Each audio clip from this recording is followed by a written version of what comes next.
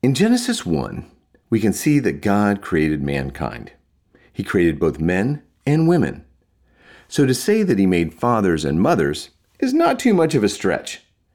In particular, God can precisely convey some of his marvelous traits through the beautiful role of mothers.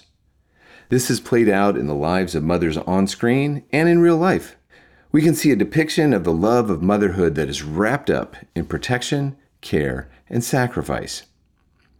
People may have different experiences with their mothers, but in God's original plan, it can be seen that the beautiful trait of mothers is a reflection of his very nature to care and love for his children.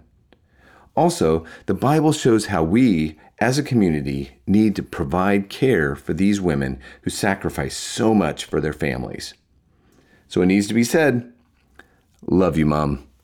You are a gift from God. This is Russ Matthews with God in 60 Seconds. To open up more space for reflection and conversation about God, go to thirdspace.org.au.